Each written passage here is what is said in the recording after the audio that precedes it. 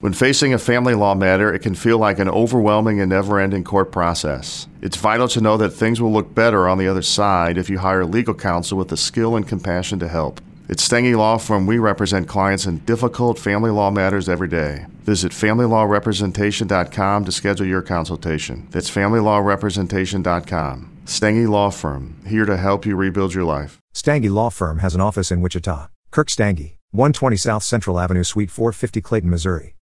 Join us today during the Jeep Celebration event. Right now, get 20% below MSRP for an average of $15,178 under MSRP on the purchase of a 2023 Jeep Grand Cherokee Overland 4xE or Summit 4xE. Not compatible with lease offers or with any other consumer incentive offers. $15,178 average based on 20% below average MSRP from all 2023 Grand Cherokee Overland 4xE and Summit 4xE models in dealer stock. Residency restrictions apply. Take retail delivery from dealer stock by 4/1. Jeep is a registered trademark.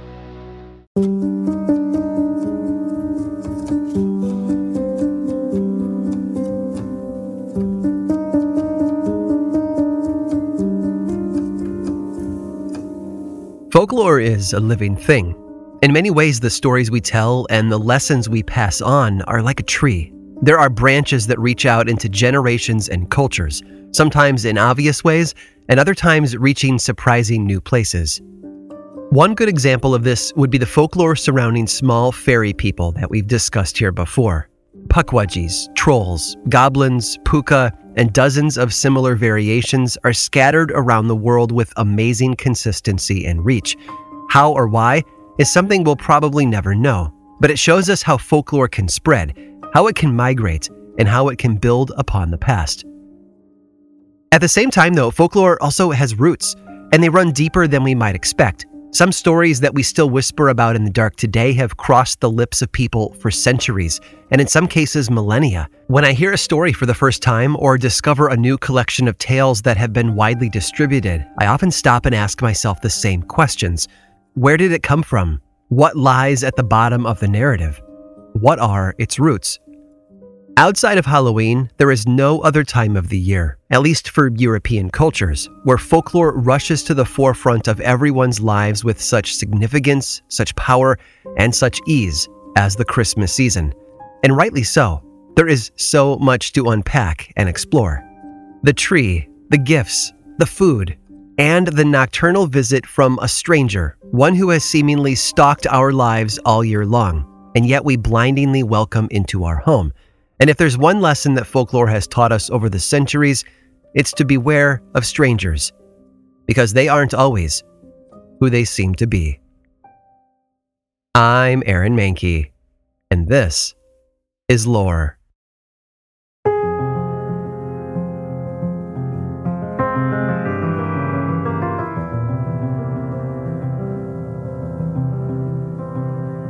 When we think of coal in our stockings and food and drink left out for a visitor, we rarely pair those ideas with the image of a woman flying through the air on a broomstick.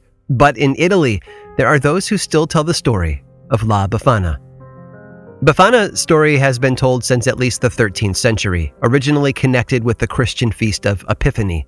But while many people have never heard of her, the details of her story are eerily familiar.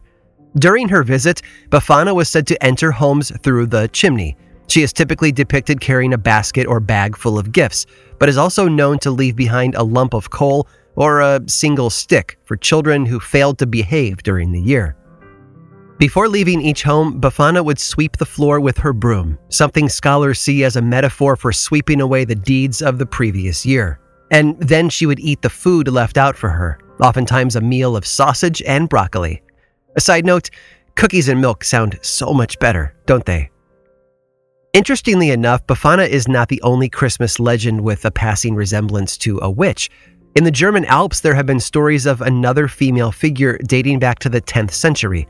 Some call her Perkta or Berkta, and later Bertha. Jacob Grimm, while researching his Deutsche mythology, theorized that she was one of the ancient Germanic mother goddesses. She and her sisters were said to have taught humanity the art of agriculture, spinning wool, and cooking. Over time, though, her legend began to integrate into parts of the Christmas season.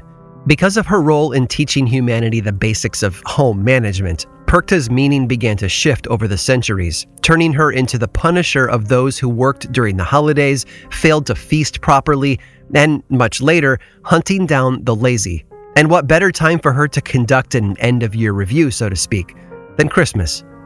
Just how did Perkta dish out her punishment on the people of Germany? Well, a hint can be found in her other popular title, the Belly Slitter. During the 12 days of Christmas, she would travel through the towns and inspect people's behavior. If they had followed the rules and done right in her eyes, they were rewarded. If they had not been good, though, she was known to have a very nasty side. Anyone disobedient enough to warrant punishment, adult or child alike, would have their stomachs ripped open. Perkta would scoop out whatever might still be inside, pull out the full length of their intestines, and then stuff the victim's belly with garbage, straw, and rocks. Now, while a stomach full of refuse might seem a little over the top, that distinction actually goes to another ancient female in folklore. While stories of Grýla, the mythical giant goddess, are far outside the common narrative of Christmas for many of us, for the people of Iceland, she is still a whispered source of dread among children. One of the earliest mentions of Grýla dates back to the 13th century collection of Icelandic mythology known as the Edda, written by Snorri Sturluson. According to the many stories told about her over the centuries, Grýla possesses the ability to locate disobedient children. She can do this year-round, so they say, and because of that, she was often used as a parental tool to coerce children into doing what they were told. It was in the Christmas season, though, that Grýla became even more monstrous. That was when she was said to climb out of her home in the mountain and make her way toward the towns. She would hunt far and wide for all the naughty children, and then take them back to her cave. There, she would cut them up, place them in her stew, and devour them. According to the legend, she never ran out of food.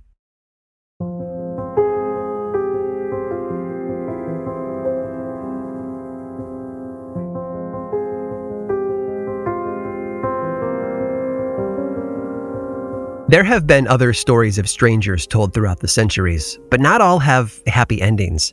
In fact, there is often more loss than gain when it comes to the visits of some of these legends. In Northern Alps, stories have been told for generations about the traveling stranger known as Belsnickel. Considered to be one of the helpers of St. Nicholas, Belsnickel travels ahead of the Big Red Man and dispenses his own form of Christmas cheer, with physical abuse. Descriptions of Belsnickel liken him to the wild men of old, with torn and dirty clothes fashioned from animal skins and furs, and a face that is covered in a snarled, filthy beard. Some stories report that he wears a mask with a long tongue protruding from the mouth.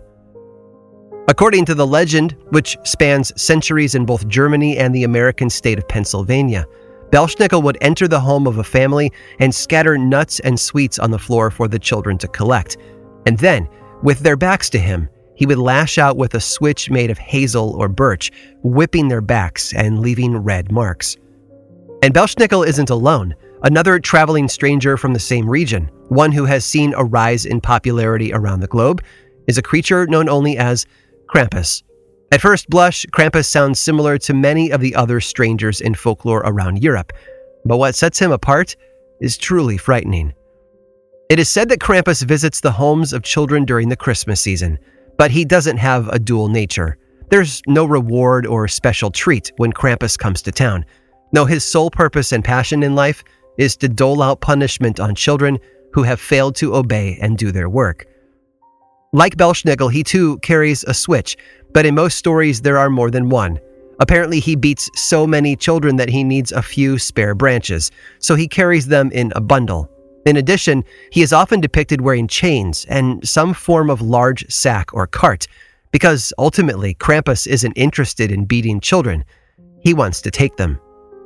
When he arrives in each legend, we are greeted by the appearance of a wild, demonic creature with long horns, cloven feet, and a twisted face.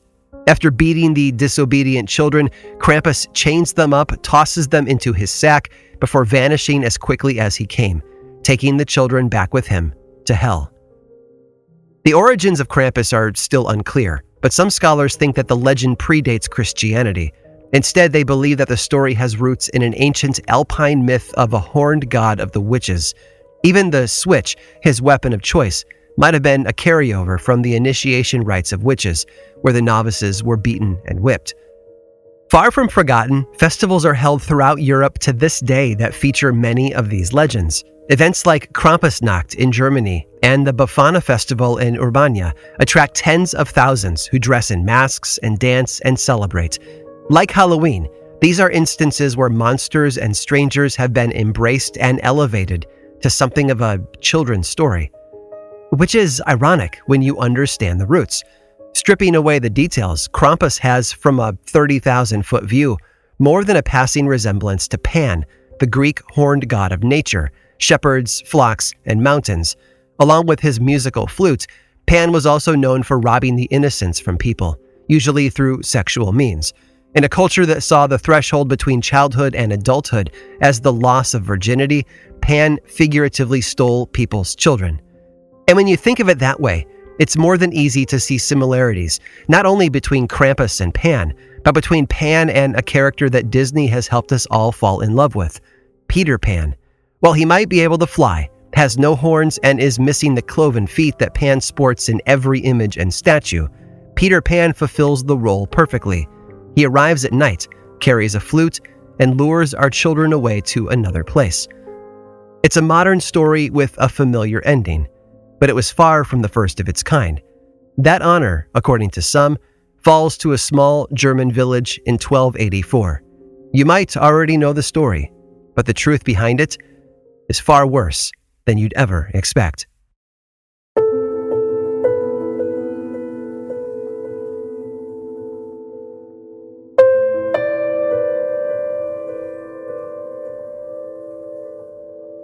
In 1284, the German village of Hamelin was struggling with an infestation of rats. Now, I've only seen a few rats myself over the years, but I also don't live in a densely populated urban area like New York City or London. But in medieval Europe, from what I can gather, rats were as abundant as squirrels, only bigger and more disease-ridden. It's hard to imagine the impact that an infestation of rats could have on a town today. If we found a half-eaten bag of flour in the cupboard, there's a grocery store down the street where we can get more year-round. But in the Middle Ages, food was grown locally and used throughout the year. If rats ate and ruined the food supply, there was little a town could do. Rats meant death in many instances. According to the story that has been passed down through the centuries since then, a stranger entered Hamelin in the spring of 1284. He was dressed in colorful clothing, possessed what we might call today a silver tongue, and claimed of having a very unusual and also timely skill. He was a rat catcher.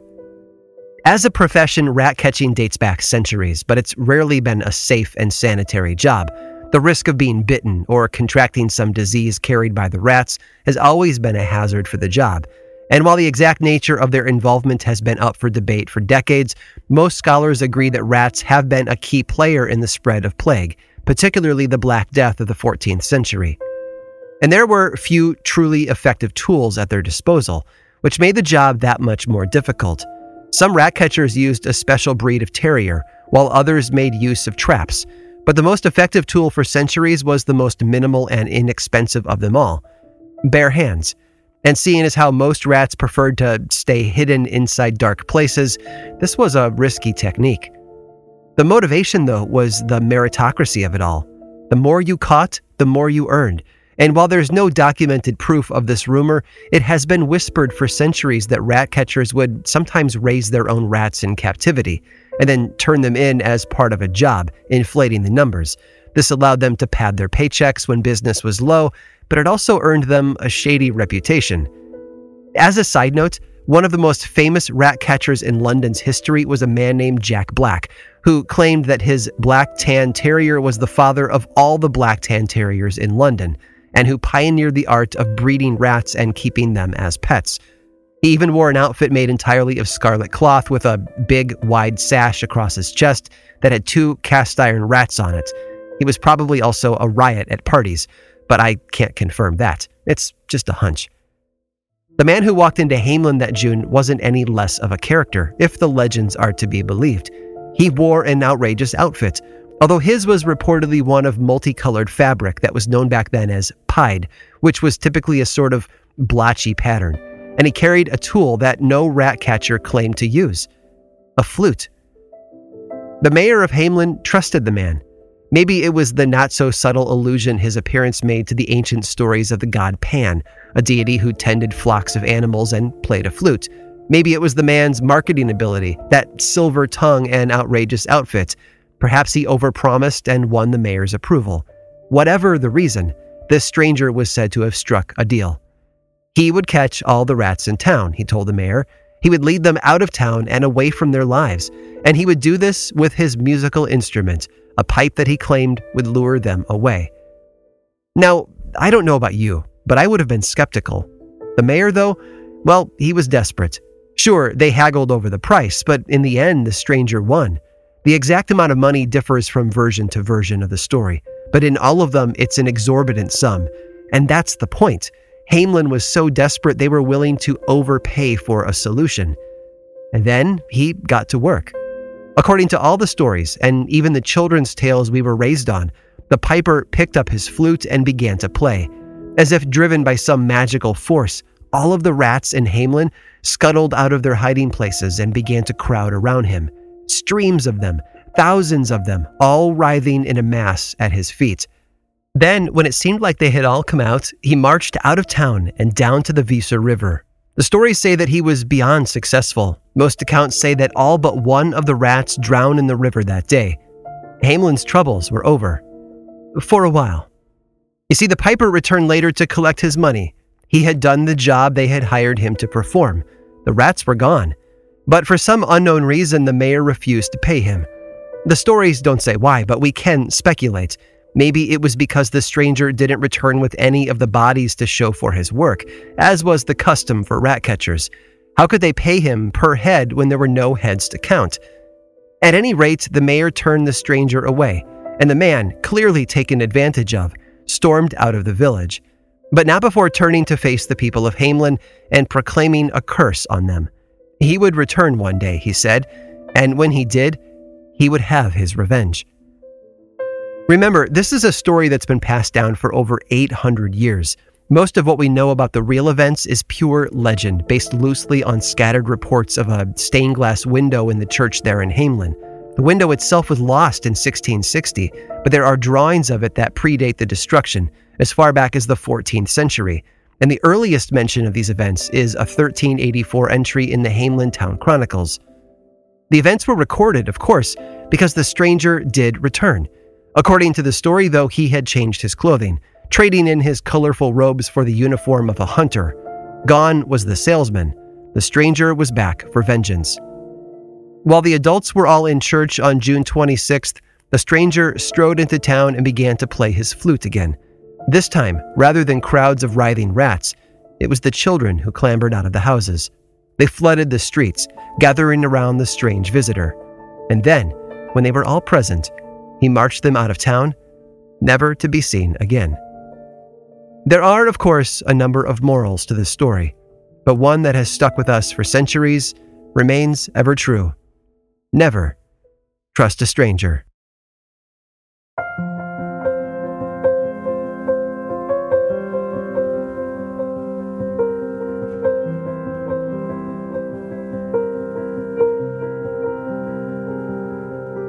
Folklore is full of strangers. In many stories, it's flat out amazing just how much freedom people have given them in their lives.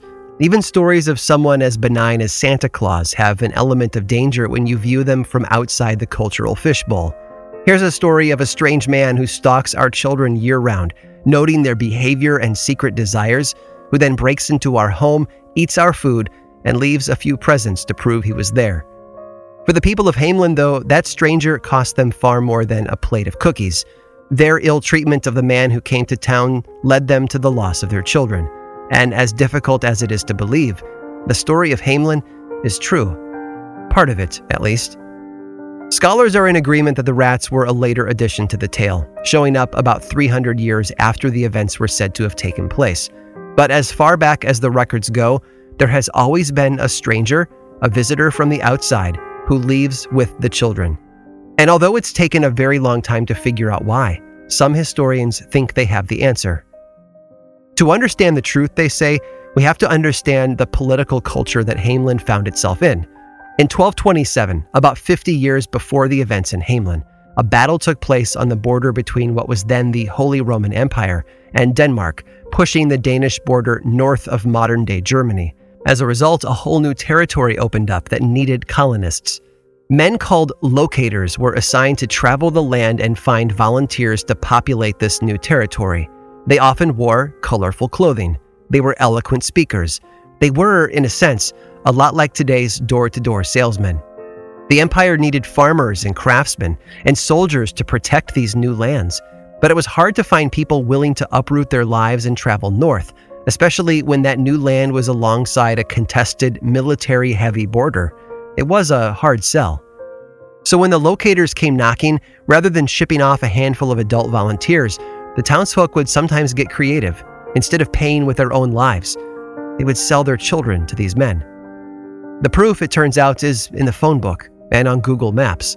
Many town names along the line between Hamelin and Poland bear a striking resemblance to town names from medieval Germany, oftentimes even showing up more than once. More compelling, surnames from the 1284 Hamelin town records still show up in phone books in Pomerania, a region of Poland along the Baltic Sea. The folklore, you see, tells a colorful story, one that's as easy for children to swallow as a spoonful of honey. But the truth that the story hides turns out to be far less palatable. An entire town, desperate for a solution to their economic and social challenges, actually sold their children off to recruiters, hoping to colonize new lands. It's a plot reminiscent of M. Night Shyamalan's The Village, in that these people constructed a fantasy around certain events and then passed that lie on to later generations in order to justify their actions and avoid questions. In the end, an outsider did indeed come to Hamelin that day, but he wasn't the one who took the children. No, it turns out that the true monsters were already there, living in the house next door, shopping in the markets, farming in the fields. The most dangerous stranger, it seems, isn't the outsider. It's the one who hides among us.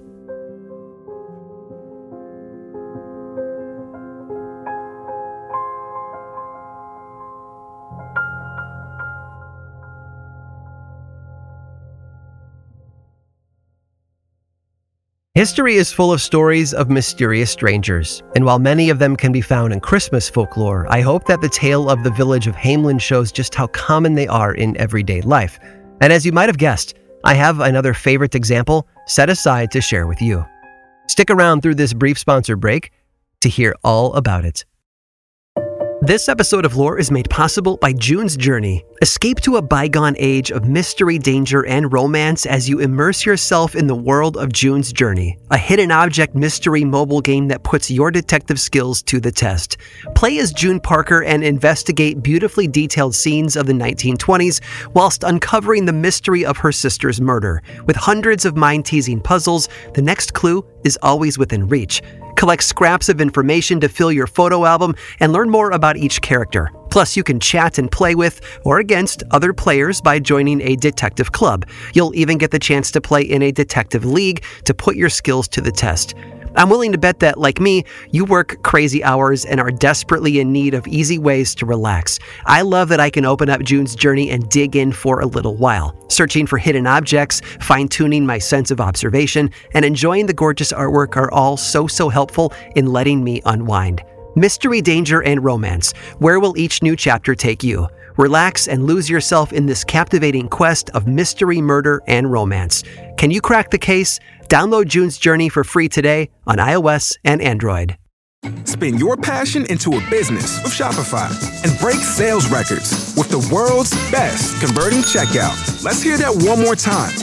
The world's best converting checkout. Shopify's legendary checkout makes it easier for customers to shop on your website, across social media, and everywhere in between.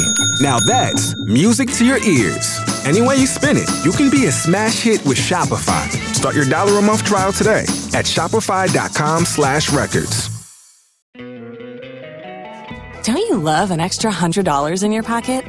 Have a TurboTax expert file your taxes for you by March 31st to get $100 back instantly. Because no matter what moves you made last year, TurboTax makes them count. That means getting $100 back and 100% accurate taxes only from Intuit TurboTax. Must file by 3/31. Credit only applicable to federal filing fees with TurboTax full service. Offer can be modified or terminated at any time.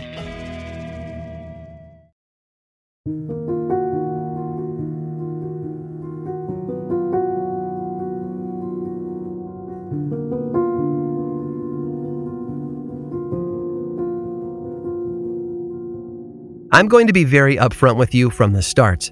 No one knows who he was. We don't know his name or where he came from, and we certainly don't know the purpose behind his very unusual, very extraordinary life. All we have are stories. If you lived in a small section of New England during the 3 decades between 1858 and 1889, you might have seen him pass by. At the very least, you would have heard the murmurs that rippled through your community in the aftermath of his visit. But by then, it would be too late, because he was often gone as quickly as he'd shown up. There were rumors, of course. Some said he was a French exile, forced to live and travel in America. Why? Well, it was rumored that his English was pretty poor, but he could often be heard speaking in French. But on most of the rare occasions that he actually interacted with locals, he used grunts and broad gestures instead of words, perhaps because that's what felt most natural to him. Like I said, we don't know his name. But this mysterious stranger was witnessed by enough people that we can at least paint a compelling picture of what it might have been like to encounter him. There's even a photograph, and when the story is over, you can go and look for it. But let me warn you, seeing him will do nothing to answer the riddle of who he was. All you can count on is being unsettled. He walked everywhere he went, despite the prevalence of horses in his day. Roughly, his route is documented as a loop that passed through Danbury, Connecticut, before heading west to White Plains, New York. Then it was northward to Brewster, east to New Britain, and then back south again. One big loop, roughly 365 miles of walking. Every time he completed a circuit, he simply started up a new one, over and over again, for 31 years. And all of it done with the same outfit on, the one that earned him the only name we have to identify him. Leatherman. It's not the most creative of nicknames, to be honest, but thanks to his leather coat, leather boots, everything, and lack of any other identifying features, it's the best his contemporaries could do. Of course, there were all sorts of stories about him, but they were nothing more than legends. Some said he was a Roman Catholic because they thought they noticed he avoided eating meat on Fridays. Others said a French prayer book was found among his possessions after he died. And of course, there were legends of a treasure, too, because here was a guy who walked in a massive 365-mile loop without stopping for 3 decades. To pay for food along the way, people assumed that he would have to have a small fortune hidden away in one of the many caves that he used as a way stop. But of course, no one has ever found that imaginary treasure. After his body was found in 1889 in a cave outside the town of Mount Pleasant, New York, he was buried in nearby Ossining. In 2011, his grave was opened and all remains of his burial were moved to a new site that was farther from the nearby highway. The hope was that they might find some genetic material that could be analyzed, but all they managed to dig up were coffin nails. Leatherman might not be passing through towns today, but his story still makes the rounds. If you've ever heard the 1998 Pearl Jam song of the same name, now you know the backstory behind it. A mysterious stranger on an unusual journey who wore a trail through the culture of New England so deep that it's still visible today. Any of us would be lucky to do the same.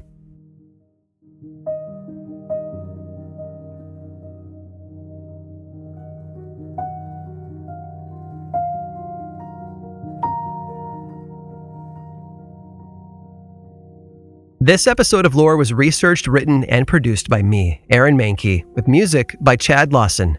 Lore is much more than just a podcast. There's a book series available in bookstores and online, and 2 seasons of the television show on Amazon Prime Video. Check them both out if you want more lore in your life. I also make and executive produce a whole bunch of other podcasts, all of which I think you'd enjoy. My production company, Grim and Mild, specializes in shows that sit at the intersection of the dark and the historical. You can learn more about all of our shows and everything else going on over in one central place, grimandmild.com. And you can also follow this show on Twitter, Facebook, and Instagram. Just search for Lore Podcast, all one word, and then click that follow button. And when you do, say hi. I like it when people say hi. And as always, thanks for listening.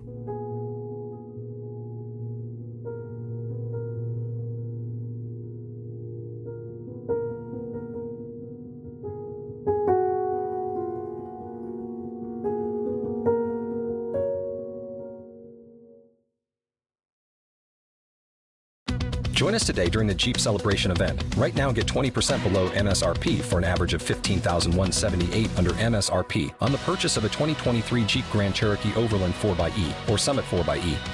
Not compatible with lease offers or with any other consumer incentive offers. $15,178 average based on 20% below average MSRP from all 2023 Grand Cherokee Overland 4xE and Summit 4xE models in dealer stock. Residency restrictions apply. Take retail delivery from dealer stock by 4/1. Jeep is a registered trademark. At Grainger, we're for the ones who specialize in saving the day and for the ones who've mastered the art of keeping business moving. We offer industrial-grade supplies for every industry, with same-day pickup and next-day delivery on most orders, all backed by real people ready to help. So you can get the right answers and products right when you need them. Call, click Grainger.com, or just stop by. Grainger, for the ones who get it done.